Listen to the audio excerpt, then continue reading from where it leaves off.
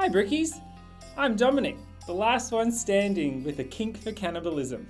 And I'm Kate, the resident phobia expert who also hears voices. And you're listening to Shit and Bricks, A podcast where we talk shit about stuff that scares us. ripping a few laughs and survival tips along the way.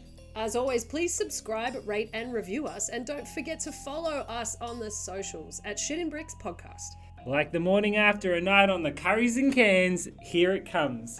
So drop your dacks, pop a squat, and let's get into it. Okay, let's do it. I'm so excited. I'm so excited. How excited I'm are you? excited. Listeners, I'm here at a remote setup. I have a giant picture of Christian Petrarca behind me on the wall. He is very handsome. He's probably my exact type. So he's here blessing us all. Yeah, no, if I looked like Christian Petrarca, a lot of my problems would be solved. No, my exact type. So he's looking over us tonight, blessing this podcast. And Dom, you were just saying maybe you've got some exciting news. Do you want to share that now? Yeah, I will. I can't give too much of the details away because there might be people listening. Okay. That we can talk about it later. Ooh! No, it's a wedding thing. Okay. But I just locked in a very special guest surprise for my fiance, I guess. He'll be my husband by that time. I can't believe it. You've got it. We've got some special guests flying up, Kate, and you're going to be my little secret buddy. Oh, I can't wait. He's going to help me with the setting up of it, but I will coordinate. No problemo. Yeah. Anyway, so excited. I got the quotes today. I booked it in. It's my I wanted to do something special and a surprise for the wedding, and that's so good. Yeah, so I love it. Very pumped. Unreal. Anyway, okay. Hi, Kate. Hi, Dom. How do you do? I do pretty good. I'm coming off the back of a week of being really, really sick. Oh, God. I've been in a bit of a rut the past 2-3 months because of house hunting and not house buying and not knowing where I'm going to live. But I think I'm about to come out the other end and I'm starting to see the light. So, all right. You are currently Ace Ventura coming out of the rhino's ass.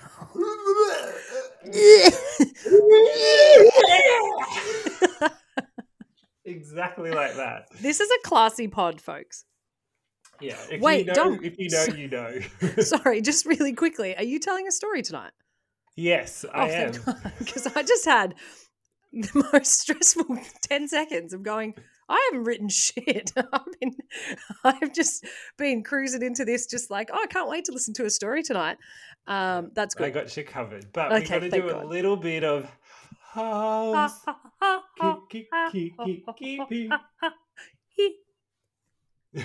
Love it. That's all I had. That was cute.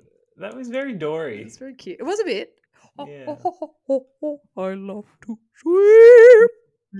When you want to swim, you got to. That was beautiful. Thank you, everyone.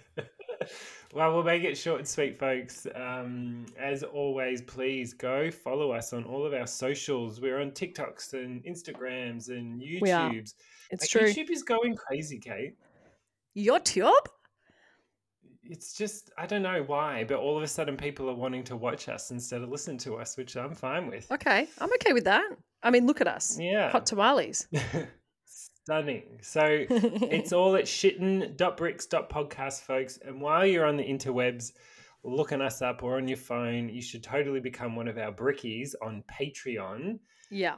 Because we release extra episodes every single week that are hilarious, full of facts, full of fun, and they're additions to the main story. And you're missing out on half the fun. So you are. Get on it. Get in it. Get on it. Get on it. Get in it. Get around it. Get it up ya. Get it on ya. Get it up ya. Yeah. Get it up ya. Real easy. Again, guess what? It's called shitten.bricks.podcast. You can find us. It's so easy. So easy. Also, I should mention the fact that we're all about ratings and reviews this year. So if you have time, just give us that little rating or review, those 5 stars. It makes a huge difference to us. I know there's a lot of people that listen that don't do it. So come on, you can do it. Please. Get it together. Come on, put your ass into it. Come on, do it. Get your back into it. This is going to be an interesting night. Do it good. Lick. Yep. Just like you should. My nut. My back. Lick my.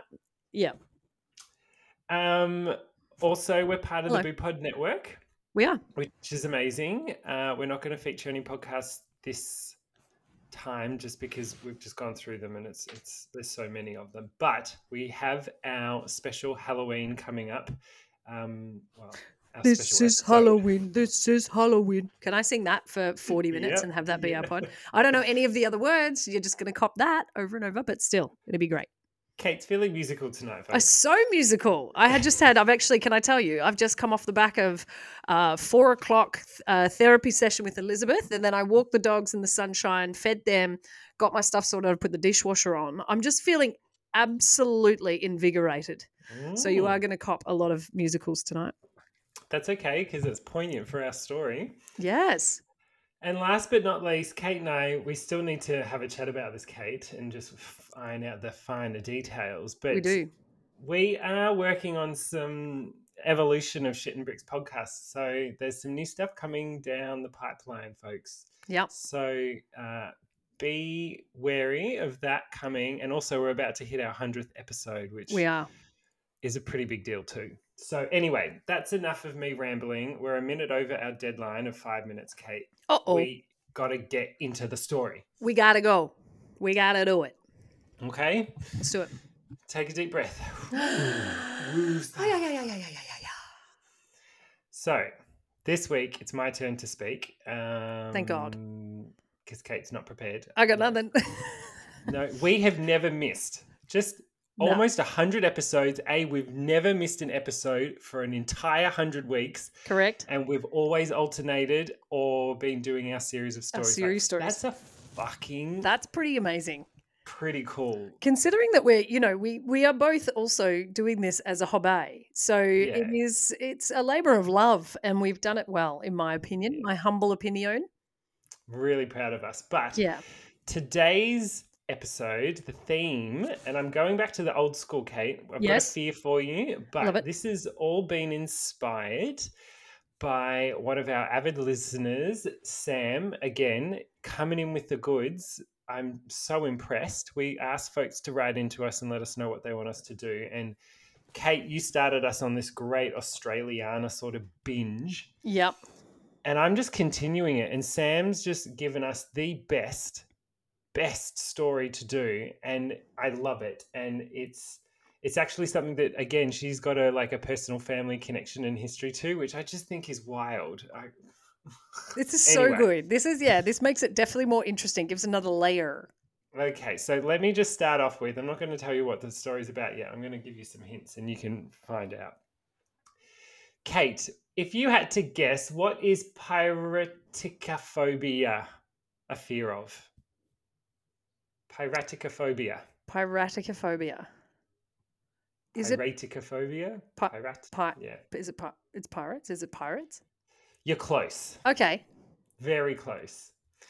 It is from the Latin term piratica, which means piracy. Now, by the way, folks, the fucking source I've got for this is questionable. So I love it. This is either serious or is totally pulling my leg, but I'm here for it. Is this like last week when I threw everybody right off when I was talking about catfish, and then I started talking about catfish because even Chelsea said to me, she threw me the idea of doing catfish. And I started talking about the fish and she was like, oh, that's not what I meant. And then it took her a hot minute to be like, oh, no, she's going to talk about catfish, like the digi ones. But did you get these facts from the same websites that I got the facts about catfish from? Because they're great. Phobia.fandom. Fandom? They're the fans of phobias. Exactly. It's fucked up. So bear with us, folks, whether this is legit or not, or someone's gotten super creative, but I'm going to pay it because it's funny. I like it. Piraticophobia is the fear of anti-piracy and or error screens. What? I love this. Okay. It may be caused by seeing too much disturbing anti-piracy videos on YouTube or when encountering an anti-piracy screen, sufferers may scream, sweat, have an increased heart rate, rapidly breathe, and even close their eyes. Are you kidding? Now, Dominic, I for one hope that you please discuss the "you wouldn't steal a car" ad from Australian media. Are you going to share about that? When we were growing up, you would get go to Blockbuster, and this ad would be on repeat. And it was, very serious. And it was just like, almost like police kind of effects with like blue and white. And it was very 90s, early 2000s. It's like, you wouldn't steal a car. You wouldn't steal money. Why would you pirate a video? And yeah, it was like... all of our generation grew up going, you wouldn't steal a car, would you? So why would you... And did anybody else get irrationally concerned about the FBI warnings at the beginning FBI of DVDs? Warnings. Okay. Oh my God. Okay. Because that was something particularly for me as a budding educator and teaching media. And so I put that up in it, and I would sometimes I would read it, and it's like, you can't show this to more than like 20 people, and I'd be like 1, 2, 3, 4, 5, 6 in the classroom, and I was like, where's the FBI here in Australia that are going to come in and go, there's 21 people in here, you're nicked, and then I would go to prison. I think this is very much a generational joke, which is why I had to pay it. But love it. Yeah. So mild sufferers of this phobia may simply avoid looking at anti-piracy screens. Mid sufferers will avoid pirating media.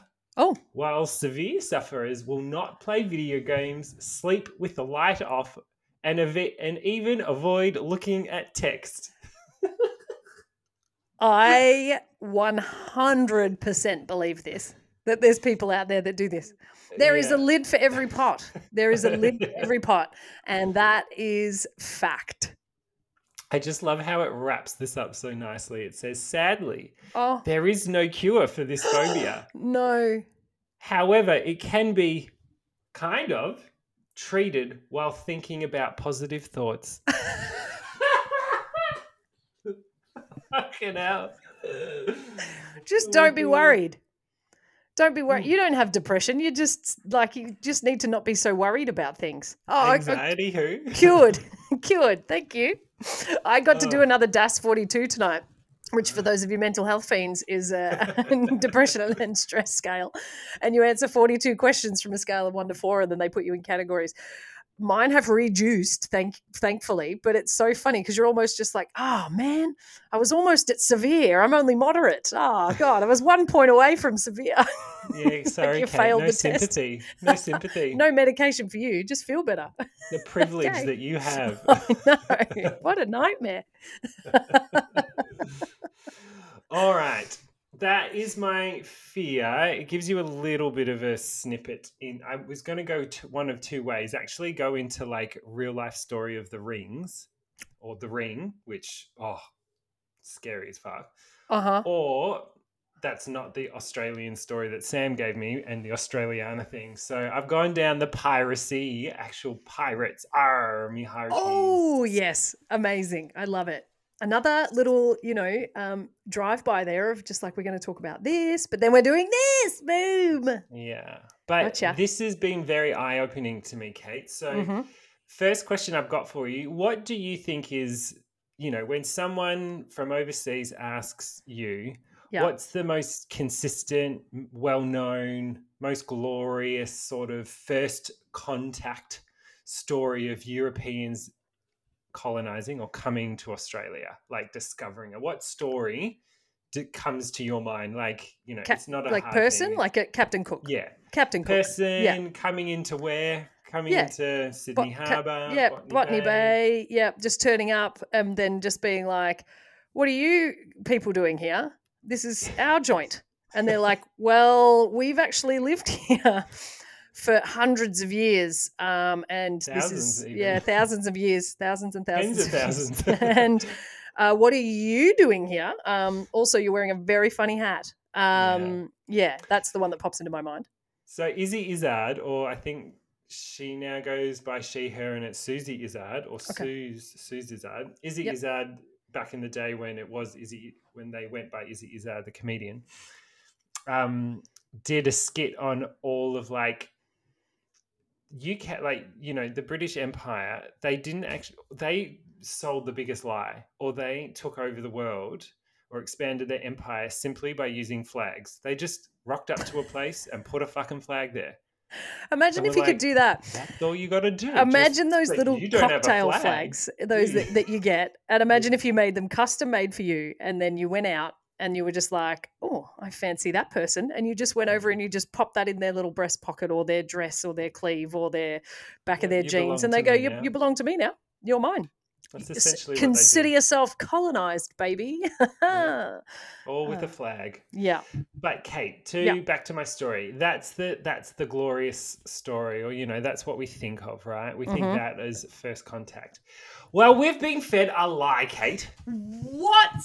You're joking. Absolute bullshit. And I'm here to bust the story wide open, Thank folks. God. Thank God somebody is here to do it, because it has been too long that we've been lied to. The wool has been thoroughly pulled over our eyeballs.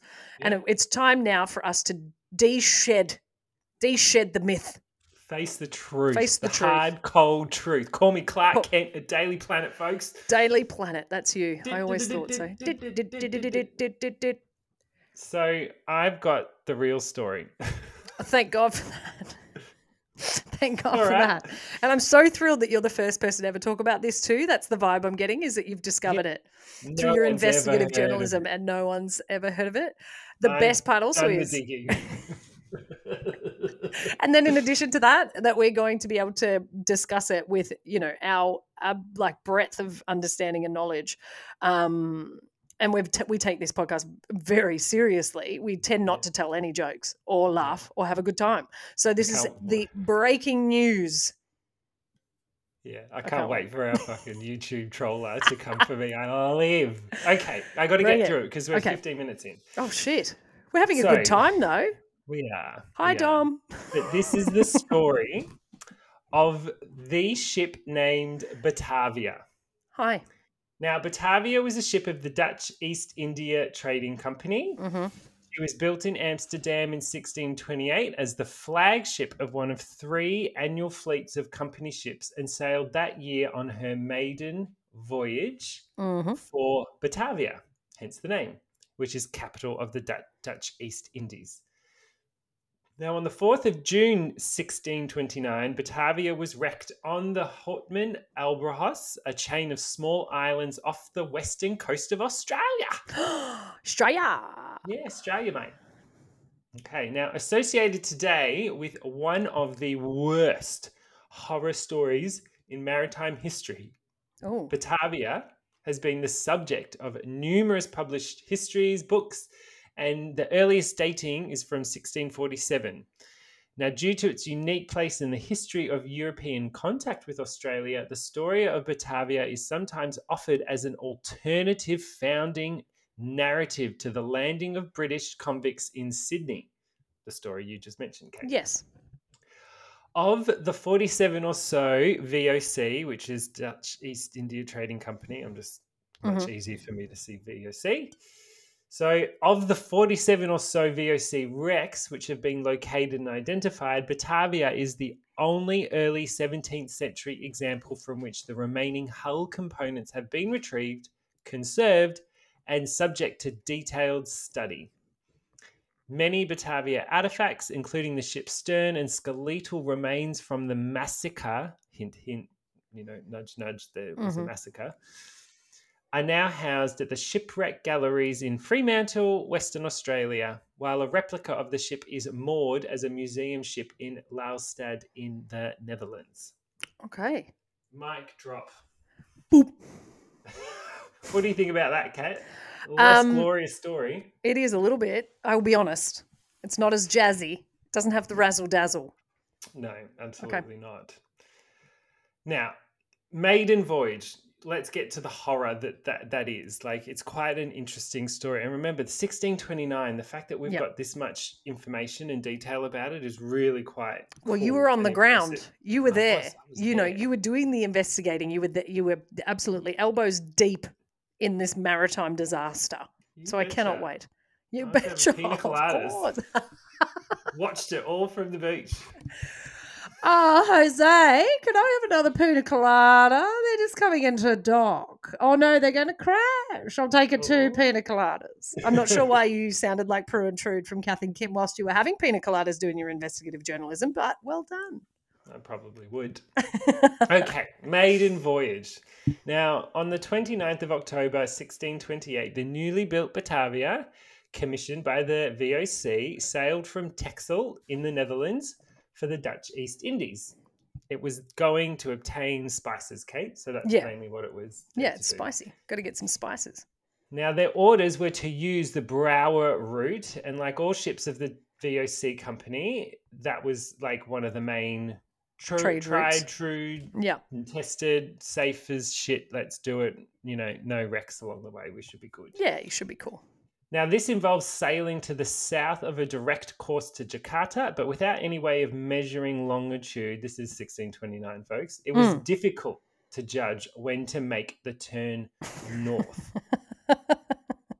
I don't understand maritime laws or / steering boats. I don't get boats. I don't get it. I don't understand boats. I don't want a boat. I'll go on a boat, but I'm not going on a cruise. I just think it's hilarious how back in 1629, where they haven't discovered half of the planet, that they're like, now this ocean looks exactly the same.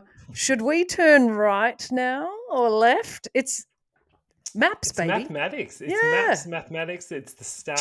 Geography. It's really quite cool. It is. It's very cool. It's amazing. I'm glad other people have done it. It's just not for me. I've had many an argument with people, drunk arguments at night, trying to teach people where, the Southern Cross is, it points south, where the Big Dipper is, all these constellations and how they would navigate via this and the moon and anyway. I find it really fascinating. But anyway, well, they wouldn't have been anywhere near the Southern Cross at that point, right? Is that the Northern Hemisphere?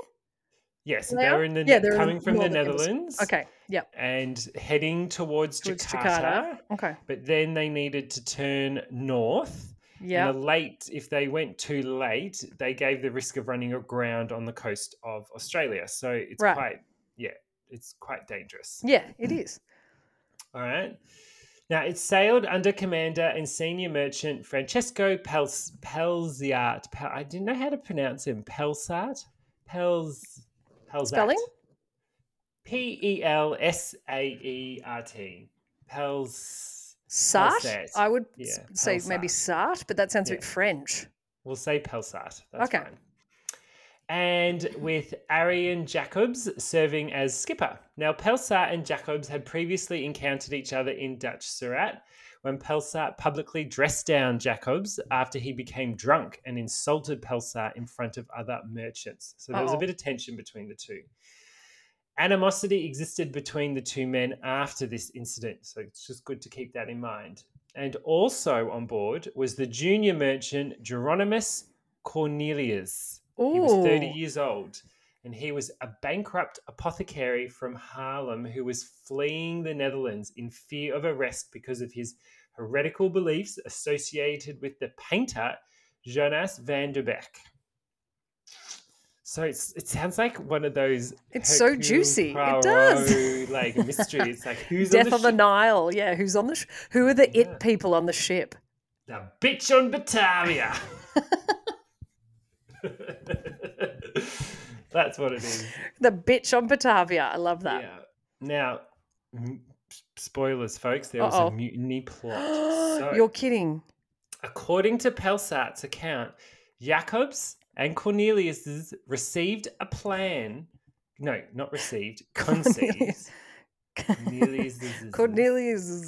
Geronimo Cornelius or Cornelius Geronimo? I don't think his name was Geronimo, was it? Was it? Say that? Ginorman? No. No, Geronimus. Geronimus. That's a name. I like it. I love that name. That's going to be my stripper name for sure. Geronimus Cornelius. Just one word. No, just Geronimus. Geronimus. Just Geronimus? Okay. Yeah. Now GG for short. GG. Yeah. But Jacob's and Cornelius's, they conceived a plan to take the ship during the voyage, which would allow them to start a whole new life somewhere else. Yeah. Using the huge supply of trade, gold, and silver on board. So it's a trade ship. So obviously, in order to get the spices, they needed to have money to buy the spices. So they had a bunch of silver and gold. Yeah. After leaving the Cape of Good Hope, so think of it, Kate, you've got, if you're any good at geography, no, please don't ask me this. The Netherlands up in the northern hemisphere, look smack dab in the middle of Europe. It's got to come all the way down and go all the way down the bottom of... Like past Italy and shit? Yeah, way. We're going all the way south, all the way to the bottom of the planet, come around the Cape of Good Hope. Yeah. So around the very bottom tip. Right. And then it's come back up to Australia or towards Jakarta. But yeah. It's I'm just seeing blobs in my mind, but I trust you. I think it's got to start up here. It's got to come all the way down here and then back up. And then back up again. Gotcha. Yep. Okay. I'm with you. Now, after leaving the Cape of Good Hope, which is a natural stop, it's the southernmost tip, and it's terrible weather, but most boats would stop there. Okay. They would stop for supplies, and Jacobs is alleged by Pelsart to have deliberately steered the ship off course and away from the rest of the fleet.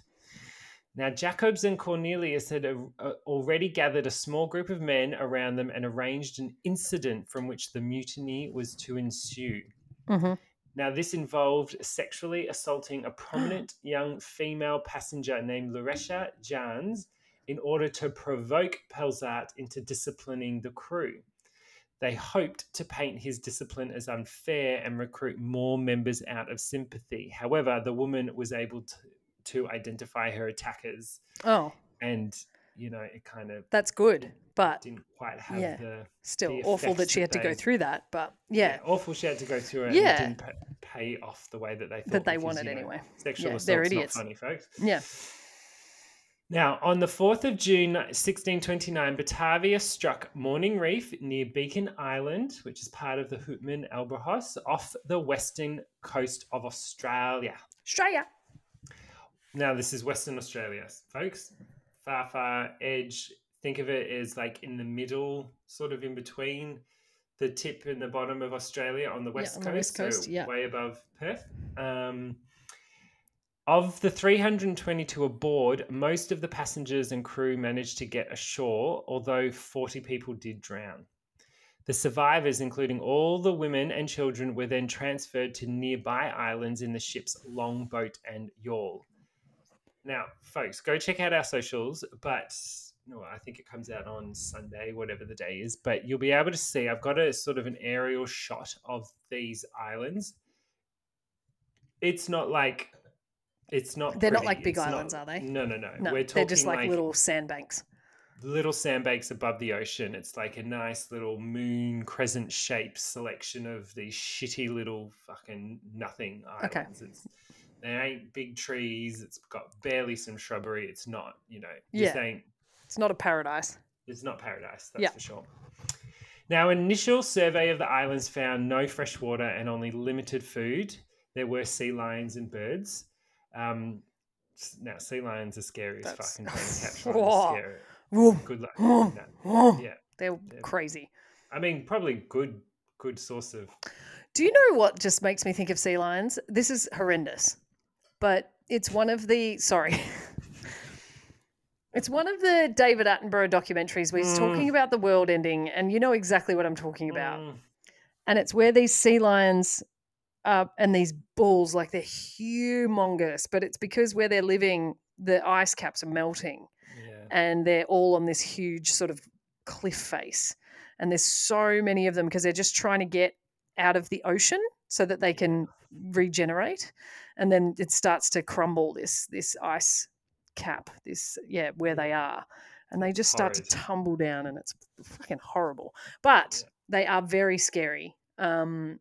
In a situation where they're not, all crushing each other because of global warming. So birds, Sea Sea lions. lions and birds. And Pelsat realized that the dire situation, and he decided to search for water on the mainland. So, a group consisting of Jacobs, Pelsat, the senior officers, and a few crew members and some passengers left the wreck site in a 9-meter, 30-foot long boat in search of drinking water. Now, after an unsuccessful search for water on the mainland, they left the other survivors and headed north in a danger-fraught voyage to the city of Batavia, which is the Dutch East Indies. That's the ship's namesake, to seek rescue. So the main ship's crashed. They're like, fuck, we can't find water. We can't really, there's nothing we can do. We're not going to be able to survive here. The best bet we have is to go get to Batavia and get help to come and collect all the people. Ugh, horrible. Now, en route, the crew made further forays onto the mainland in search of fresh water. Now, in his journal, Pelsat stated that on the 15th of June, 1629, they sailed through a channel between a reef and the coast, finding an opening around midday at a latitude guessed to be about 23 degrees south, where they were able to land and water was found. Now, the group spent the night on land, and Pelsat commented on the vast number of termite mounds in the vicinity of the plague of flies that afflicted them. I'm sure anyone in Western Australia... The plague of flies is real. Is Actually, a real why deal. am I saying that like I've been there? Never been to Western Australia in my life. But I do know a You plague of sold flies. me. I did, didn't I? I was like, oh my God. I've been hounded by them every single summer when I go there and visit. No, I've never been. Yeah, well, this is June as well. So this is the first month of winter. So Western Australia is a whole nother... It's a whole nother country, to be perfectly honest, and it would be it would still be very warm up there. But yeah, just interesting that that's the things that they were commenting on. Pelsat stated that they continued north with the intention of finding the river of Jacob Reminiscens, which was first identified in 1622, but owing to the wind were unable to land. Now, Drake Brockman has suggested that this location is to be identified with Yardie Creek. So if anyone is from that area in Western Australia, we're talking about Yardie Creek. Yardie. Now, it wasn't until the longboat reached the island of Nusa Kambangan in the Dutch East Indies that Pelsat and the others found more water. The journey took 33 days. Ugh, with everyone surviving somehow. Yeah, that's too many days. It's too many days to be just hoping that you find bloody water. That's ridiculous. Exactly. Now, after their arrival in Batavia, the boatswain, Jane Everts, was arrested and executed for negligence and outrageous behaviour before the loss of the ship, and he was suspected to have been involved. Jacobs was also arrested for negligence, although his culpability in the potential mutiny was not guessed by Pelsat. Now, Governor General Jan Pieterzoon immediately gave Pelsat command of the ship Sardam to rescue the other survivors. Now, remember, it's only a small number of the people actually got away, and we're trying to get to Batavia. We've still got all the folks back in the bloody shoals. Just hanging out like, please come back for us. Gnawing on seagulls. Hello. Not good. Not good at all. Yeah, exactly. Now, he wanted to, just the Governor General, we don't like him too much, just because he obviously gave Pelsat command of a ship to go rescue the other survivors, but he also made it very clear that he wanted to attempt the salvage of the riches and everything. Of course, which it makes sense, because they're going to have a lot of shit on there. As it's a trade ship, they're buying stuff, all gold, silver, all the gear. Yeah. Now, within a month, Pelsat reached the general area where the shipwreck had occurred, but it took another month of searching to locate the islands again. So 3 months, folks. We're almost up to 3 months to get back to where the people were left. This is giving me so much anxiety. Right? I hate that. Obviously a different time, but still, holy moly. Yeah, 3 months. 3 months. And eating seagulls. I wish I could say it was pleasant. Nah. Now, he finally arrived at the site only to discover that a bloody massacre had taken place among the survivors, reducing their numbers by at least 100. It was full-blown Lord of the Flies type thing. Kate? They just want to cannibalize that shit. All right. They just Murders. Let's get to the the murder. Yeah. Reminds me of Big Ange from Real Housewives of Jersey. Yeah. I met this new guy, just got out of prison for murder. Murder. And then her son or whoever is like, the way that he says it, well, that doesn't make him a bad guy, though, that he did that. He's buying me a puppy. Please tell me you're familiar with this meme. Oh, he's buying me a puppy. People don't realize how comical they are sometimes. Oh, he just got out of prison for murder. Well, that don't make him a bad guy, though, that he did that. It's just one of my favorite things ever. Every time it comes across my feed, I will watch it 4 or 5 times. I just can't. Too good. Sorry. The murders. They're like caricatures. Correct. Of actual people. Yeah. Okay, the murders. Sorry, that was a levity into a devity. Ooh, devastation. We're back at our friend Geronimus. We are. Cornelius is devity. Yeah, let's not forget about Geronimus. Now, he was one of the few men who stayed on Batavia to pillage and steal. He was actually quite happy to be left behind while Jacobs and Pelsa and all the other senior people, I don't know why they didn't think to leave someone senior there, but anyway, you live, you learn. You live, you learn. Like, that's all we've got to say about that. Live, laugh, love, folks. Live, laugh, laugh. Live, laugh, laugh. Now, he was one of the few who survived in the final breakup of the ship and made it to Beacon Island after floating for 2 whole days. So it wasn't just like whoopsie, we ran aground on a nice little collection of islands. Oh, cool. Whoop-de-doo, we'll just climb over the edge. We'll hang out here, yeah. Yeah, it's like, shit, the boat's all the way over there. I'm going to float for a couple of days, land on some shoals. Let's see what we can do. Now, neither sailor nor soldier, Cornelius was elected to be in charge of the survivors due to his senior rank in the Dutch East India Company. Now, he made plans to hijack any rescue ship that might return and use the vessel to seek another safe haven. Cornelius made far-fetched plans to start a new kingdom using the gold and silver from the wreck. However, to carry out his plan, he first needed to eliminate possible opponents. All right, dude. Calm your farm. Kingdom. Good on you, mate. Come on, chill. And relax about the opponents. Yeah. Right, just chill. Breathe. Just chill, Dal. Yeah.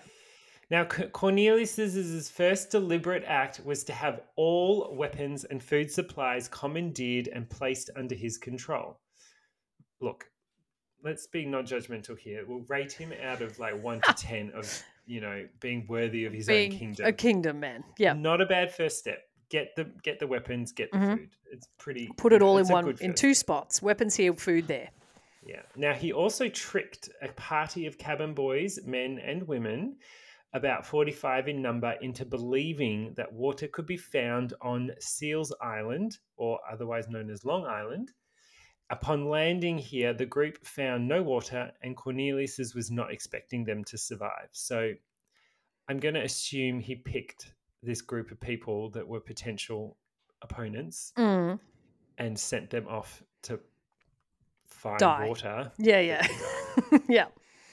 He then moved a group of soldiers led by Weeb Hayes to nearby West Wallaby Island, which is located roughly 8.7 kilometers to the northwest, under the pretense of having them search for water as well.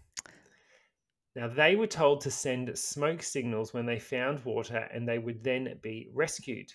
Now, convinced that they would be unsuccessful, he then left them there to die, taking complete control of the remaining survivors. Wow. Okay. Like, rather sadistic. I've got to It is. I mean, you've got to give him credit where credit's due, though. The plan it's not a bad plan. He's getting rid of his opponents. He's Yep. sending them off for what His we'd supposed normally opponents. How see. does he know? I doubt he's even sat down and had a conversation with these people. True. Maybe they've got hearts of gold. How's he to know? Mm-hmm. Cornelius is not knowing. No. Now, murder was his inevitable next step. Yeah, makes sense. I mean, I mean, it wouldn't makes have gone sense. that way. But Geronimus isn't doing too good in the books Geronimus! here. Yeah. Now, another smart move, Cornelius never committed any of the murders himself, Perfect. although he tried and failed to poison a baby who eventually... How do you fail to poison a baby? The baby. That's hilarious. Sorry. I hope It's he not had funny that he tried to poison a baby. No. Obviously, folks, please put your keyboards down. I mean, of anything, it's basically just like, it's Mr. Burns and Smithers. He got shot by Maggie. Like, come on. Couldn't pick an easier target. But look, it's a horrible thing. And what was even more horrible is that the baby ended up being strangled. Like, oh, fuck. Okay. It's disgusting. Whoopsies. But the way he did all this is he coerced others into doing it for him. Like, this guy is cult-worthy almost. Yeah, exactly. That's it. He's the first Manson. Yeah. Now, usually under the pretense he did this, that the victim had committed a crime such as theft. So he told his other cronies that these people were thieving and stealing. Now, Cornelius and his henchmen had originally murdered to save themselves, but eventually they began to kill for pleasure or just out of habit. Like, typical sort of thing here where... And again, these people are under different sorts of pressures than just your average Joe Blow, but still. Now, the murders were said to have included cutting people's throats at night and taking others out to drown on makeshift rafts. The sick and the infirm were often targeted as well. Makes sense. Now, Cornelius's... Yeah, exactly. Yeah. Now, Cornelius's plan to reduce the island's population to around 45 so that their supplies would last as long as possible. He also feared that many of the survivors remained loyal to the company, and in total, Cornelius's followers murdered at least 110 men, women, and children. A small number of women were kept as sex slaves. Surprise, surprise. And among them was that original woman, Jans, who was reserved for Cornelius's himself. Oh, grow up. What a disgusting piece of shit. Okay, rescue. Now, although Cornelius's had left the soldiers, led by Hayes, to die, they had in fact found good sources of water and food on West Wallaby Island. Initially, they were unaware of the massacres taking place and sent pre-arranged smoke signals announcing their finds. However, they soon learned of the killings from survivors fleeing Beacon Island, and in response, the soldiers devised makeshift weapons from materials washed up from the wreck. They also set a watch so that they were ready for Cornelius's men and built a small fort out of limestone and coral blocks. If you are, can I just pause you real quick? Sure. If you're making weapons from stuff that's been washed up on shore, can you tell me what you're going to make? I don't know why I made that sound so suspicious. From the wreck, you're making a weapon. What are you going to make? Yeah. If there'd be wood or any metal or things like that, I'm sure they could come up with something. I mean, you personally, what are you going for? What would I? Oh, yeah. Sorry, like, what do you? Okay. No, that's right. Yeah, I wasn't questioning that they're going to make a weapon. I mean, yeah. So I'm very much like yeah. You want to so something like with a decent heavy end on it. Yeah. Lighter on the bottom, kind of baseball bat-ish. And if you can get some nails, bang. Sure, nails are good. Yeah, got yourself a good mace. There you go. A mace. Mace is good. Yeah, mace. Come on, we're into this. Now, Cornelius seized on the news of water on the other island as his own supply was dwindling, and the continued survival of the soldiers threatened his own success. Yeah. He went with his men to try and to defeat the soldiers marooned on West Wallaby Island. However, the trained soldiers were by now much better fed than Cornelius's group and easily defeated them in several battles, eventually taking Cornelius hostage. His men, who escaped, regrouped, under soldier Wouter Luz and tried again, this time employing muskets to besiege Hayes's fort and almost defeating the soldiers. However, Hayes's men prevailed yet again, just as the ship Sardam arrived with Pelsat. A race to the rescue ship ensued. Kate, it came down to like the final moments. Now, a race to the rescue ship ensued between Cornelius's men and the soldiers. And Hayes reached the ship first and was able to present his side of the story to Pelsat. Now, after a short battle, the combined force captured all of Cornelius's group. Okay. Isn't it wild? Like, this is full-on Pirates of the Caribbean happening. And they literally just like, ran. Yeah. I love it. It's a fucking foot race. Who's the worst Listen to my person? story. Listen. Just listen to me. Sir. Listen to me. Listen to me. Just wait. Just let me go. Yeah. Now, Pelsat decided to conduct a trial then and there on the islands because Sardam, the boat, on the return voyage to Batavia would have been overcrowded with both survivors and prisoners. Mm. Now, after a brief trial, the worst offenders were taken to Seal Island and executed. Cornelius's and several of his henchmen had both hands chopped off before being hanged. Done and dusted, folks. This is life on the sea. No, that's it. No punches pulled. This is it. Yep. Now, the other guy, Luz, who took up Cornelius's endeavour when Cornelius was defeated the first time, and a cabin boy named Jan Pelgrim Dubai, who were considered only minor offenders, they were marooned on mainland Australia and were never heard of again. And any folks out there that are like into ghosts and things, you should totally damn. Look that follow up. them. Oh, yeah. Now, this made them the first Europeans to have permanently lived on the Australian continent. Interesting, huh? Yes, of course. Oh, far out. Okay. Yeah. Which really that does makes lend sense. itself to like a place of convicts and things like that. Wasn't a good start. It was only up from here, folks. Look, exactly. We're working on it. Now, if you want to know where exactly they were left marooned, this location is now thought to be the Witkara Creek near Kalbarri, Western Australia, though another suggestion is nearby Port Gregory. We're talking in the early 1700s, folks. So, it's in accuracy is not the thing. Now, the rest of Cornelius's henchmen were taken to Batavia for trial. 5 further were hanged, while several others were flogged, keel-hauled, or dropped from the yardam on the later voyage back home. Cornelius' second-in-command, Jacob Petries, was broken on the wheel, the most severe punishment available at the time. And Jacobs, despite being tortured, did not confess to his part. Sorry, I was just going to say, I saw a really good meme, which was just like when you're on the wheel or the rack or something. If you're on the rack or the wheel, there's got to be like a good 30 seconds where it feels really good.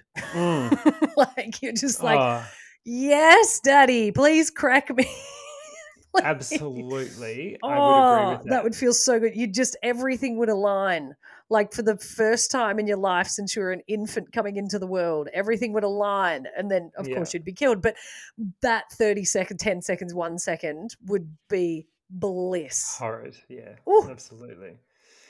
Now, that was the most severe punishment available at the time. And despite all of that torture, he still did not confess to his part in plotting the mutiny, and he escaped execution due to lack of evidence. So, well, that's pretty lucky because they weren't really evidence heavy back in there. We're just like, well, it could go either way. It could be just because I feel like you're guilty or not. But interesting. Now, what finally became of him is unknown. He might have died in prison in Batavia. And a board of inquiry decided that Pelsat had exercised a lack of authority and was therefore partly responsible for what had happened. His financial assets were seized and he died within a year. So Pelsat didn't even, wasn't all hunky-dory for him either. No, it wasn't. Now, Hayes was hailed a hero and promoted to sergeant, which increased his salary, while those who had been under his command were promoted to the rank of corporal. Of the original 332 people on board Batavia, only 122 made it to the port of Batavia. So, like, that's 200. Stop. Yeah. That, 200. yeah, Nah. No yeah. dice. Sardam, the boat, eventually sailed home with the most of the treasure previously carried on Batavia aboard. And of the 12 treasure chests that were originally on board, 10 were recovered and taken aboard Sardam. So, what does that mean? There's treasure.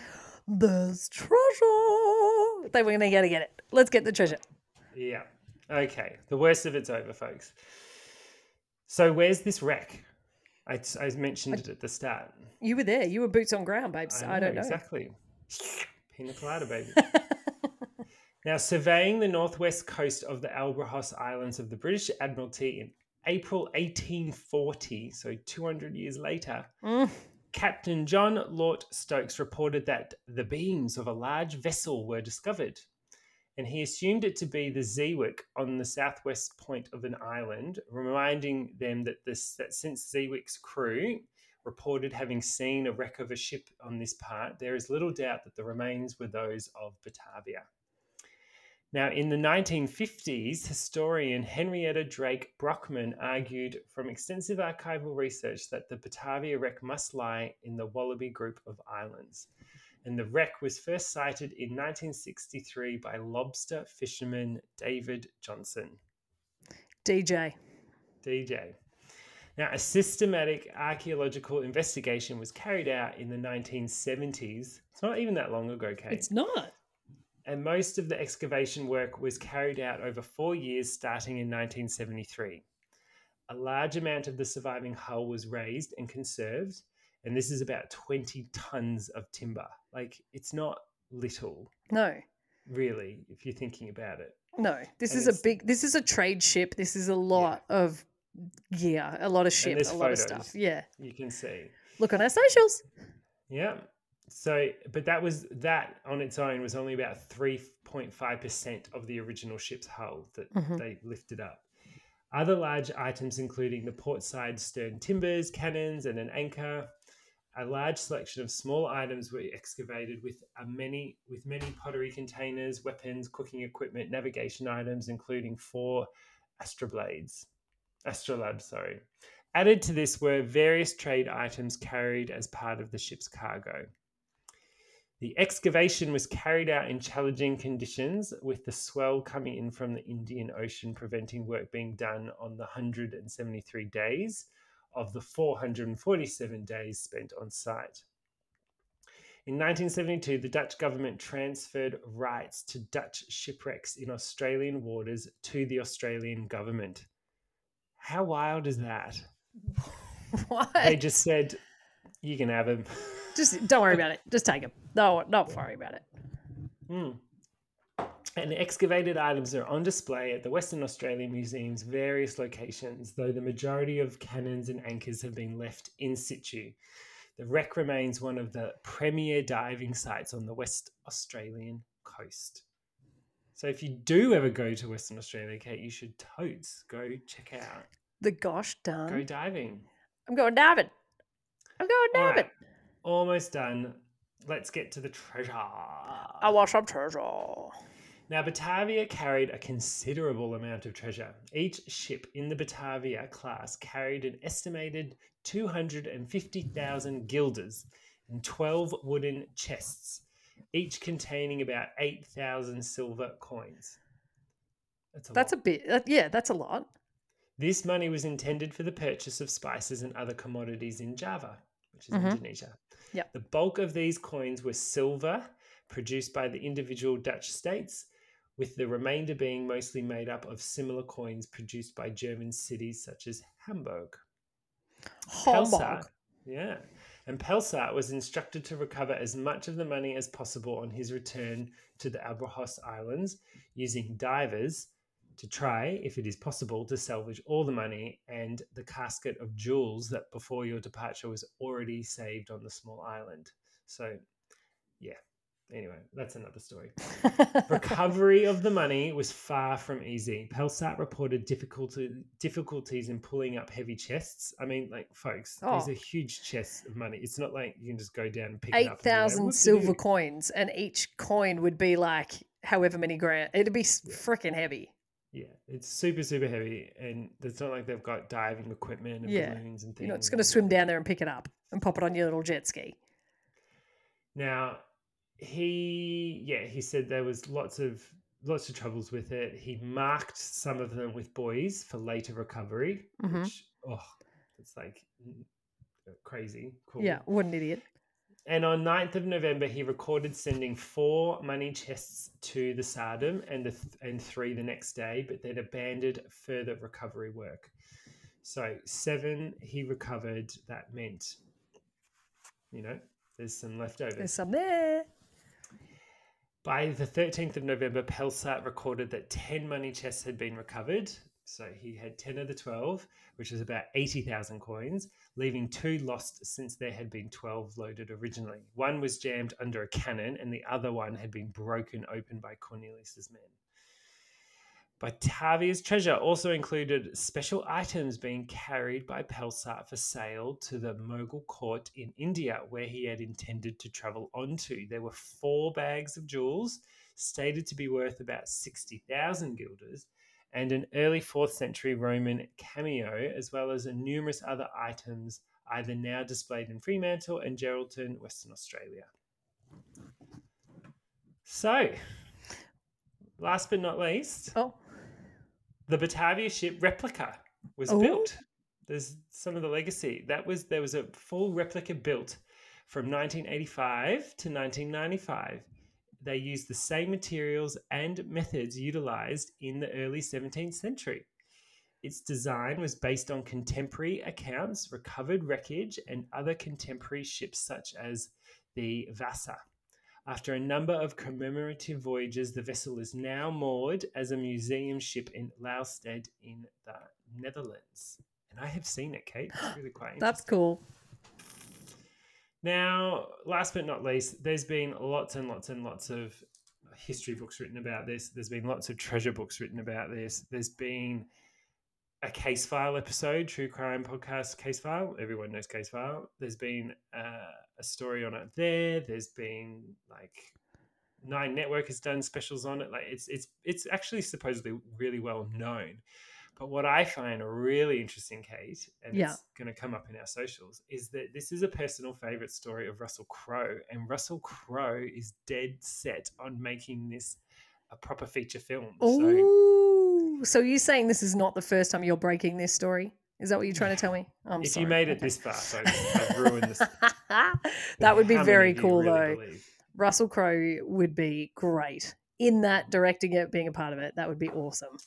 Absolutely. And that, folks, is the most infamous pirate story in Australian history. Pirates, baby. Thank you to Sam. Arr. Thanks, Sam. Yeah, Sam, you're so good. You're the best. Oh, well done, Dominic. Well done. That was a fun one. I always love it too, where it's like, this is the infamous story. I'm like, never heard of this in my life. Wow. You'll never forget it now. I know. Very, very, very cool. Thank you for sharing. It had a bit of like my first ever story from Cannibal Island. Yes, had a bit of everything. Lost at Sea stuff. Yeah, which we've done, of course. Yeah. It's a bit of everything. So. Which I think is partly the reason, folks. Yeah, Dom and I are just discussing a bit format-wise where we're headed. We are very, very excited about where we're headed. Yeah. But I have a sneaking suspicion that, in fact, in my head, that's what I would like to do. That next week I'm going to maybe start some sort of revisiting of some of the stories that we've done in the past, because we've covered a lot. And I think that, we're going to have new listeners. We're going to have people who haven't necessarily gone back and listened to all of our gear from the early days. And it's going to be a very cool few weeks. So, yeah, if you've been with us from the very get-go, thank you. And we're very, very excited about what's coming up. But if you haven't, look forward to the next couple of eps, because our little pod has grown. It's developed. It's been something that we've loved doing even just for us to connect as two people, as your hosts. But we just love hanging out with each other. I think I like hanging out with you, Dom. Absolutely, talking Excellent. shit. Talking shit. Yep. Yeah, but I love it. Thank you so much again for teaching me something, because again, my knowledge is limited to films that were made in the 1980s and 1990s, and it pretty much stops there. Well, now you know what piraticophobia is, folks. I do. We do. This is great. Thank you so All much. right. We'll see you next week. All right, love bees. Bye. Love you. Or stick around for our Brickie. Ooh. That's a wrap. Big shout out to everyone for tuning in to Shit and Bricks. Don't forget to subscribe, rate, and review us. Plus, you can find extra little nuggets on our socials. Next week, we'll be back talking more shit, so do not forget to tune in. And remember to wipe, flush, and wash your hands. Goodbye. Goodbye.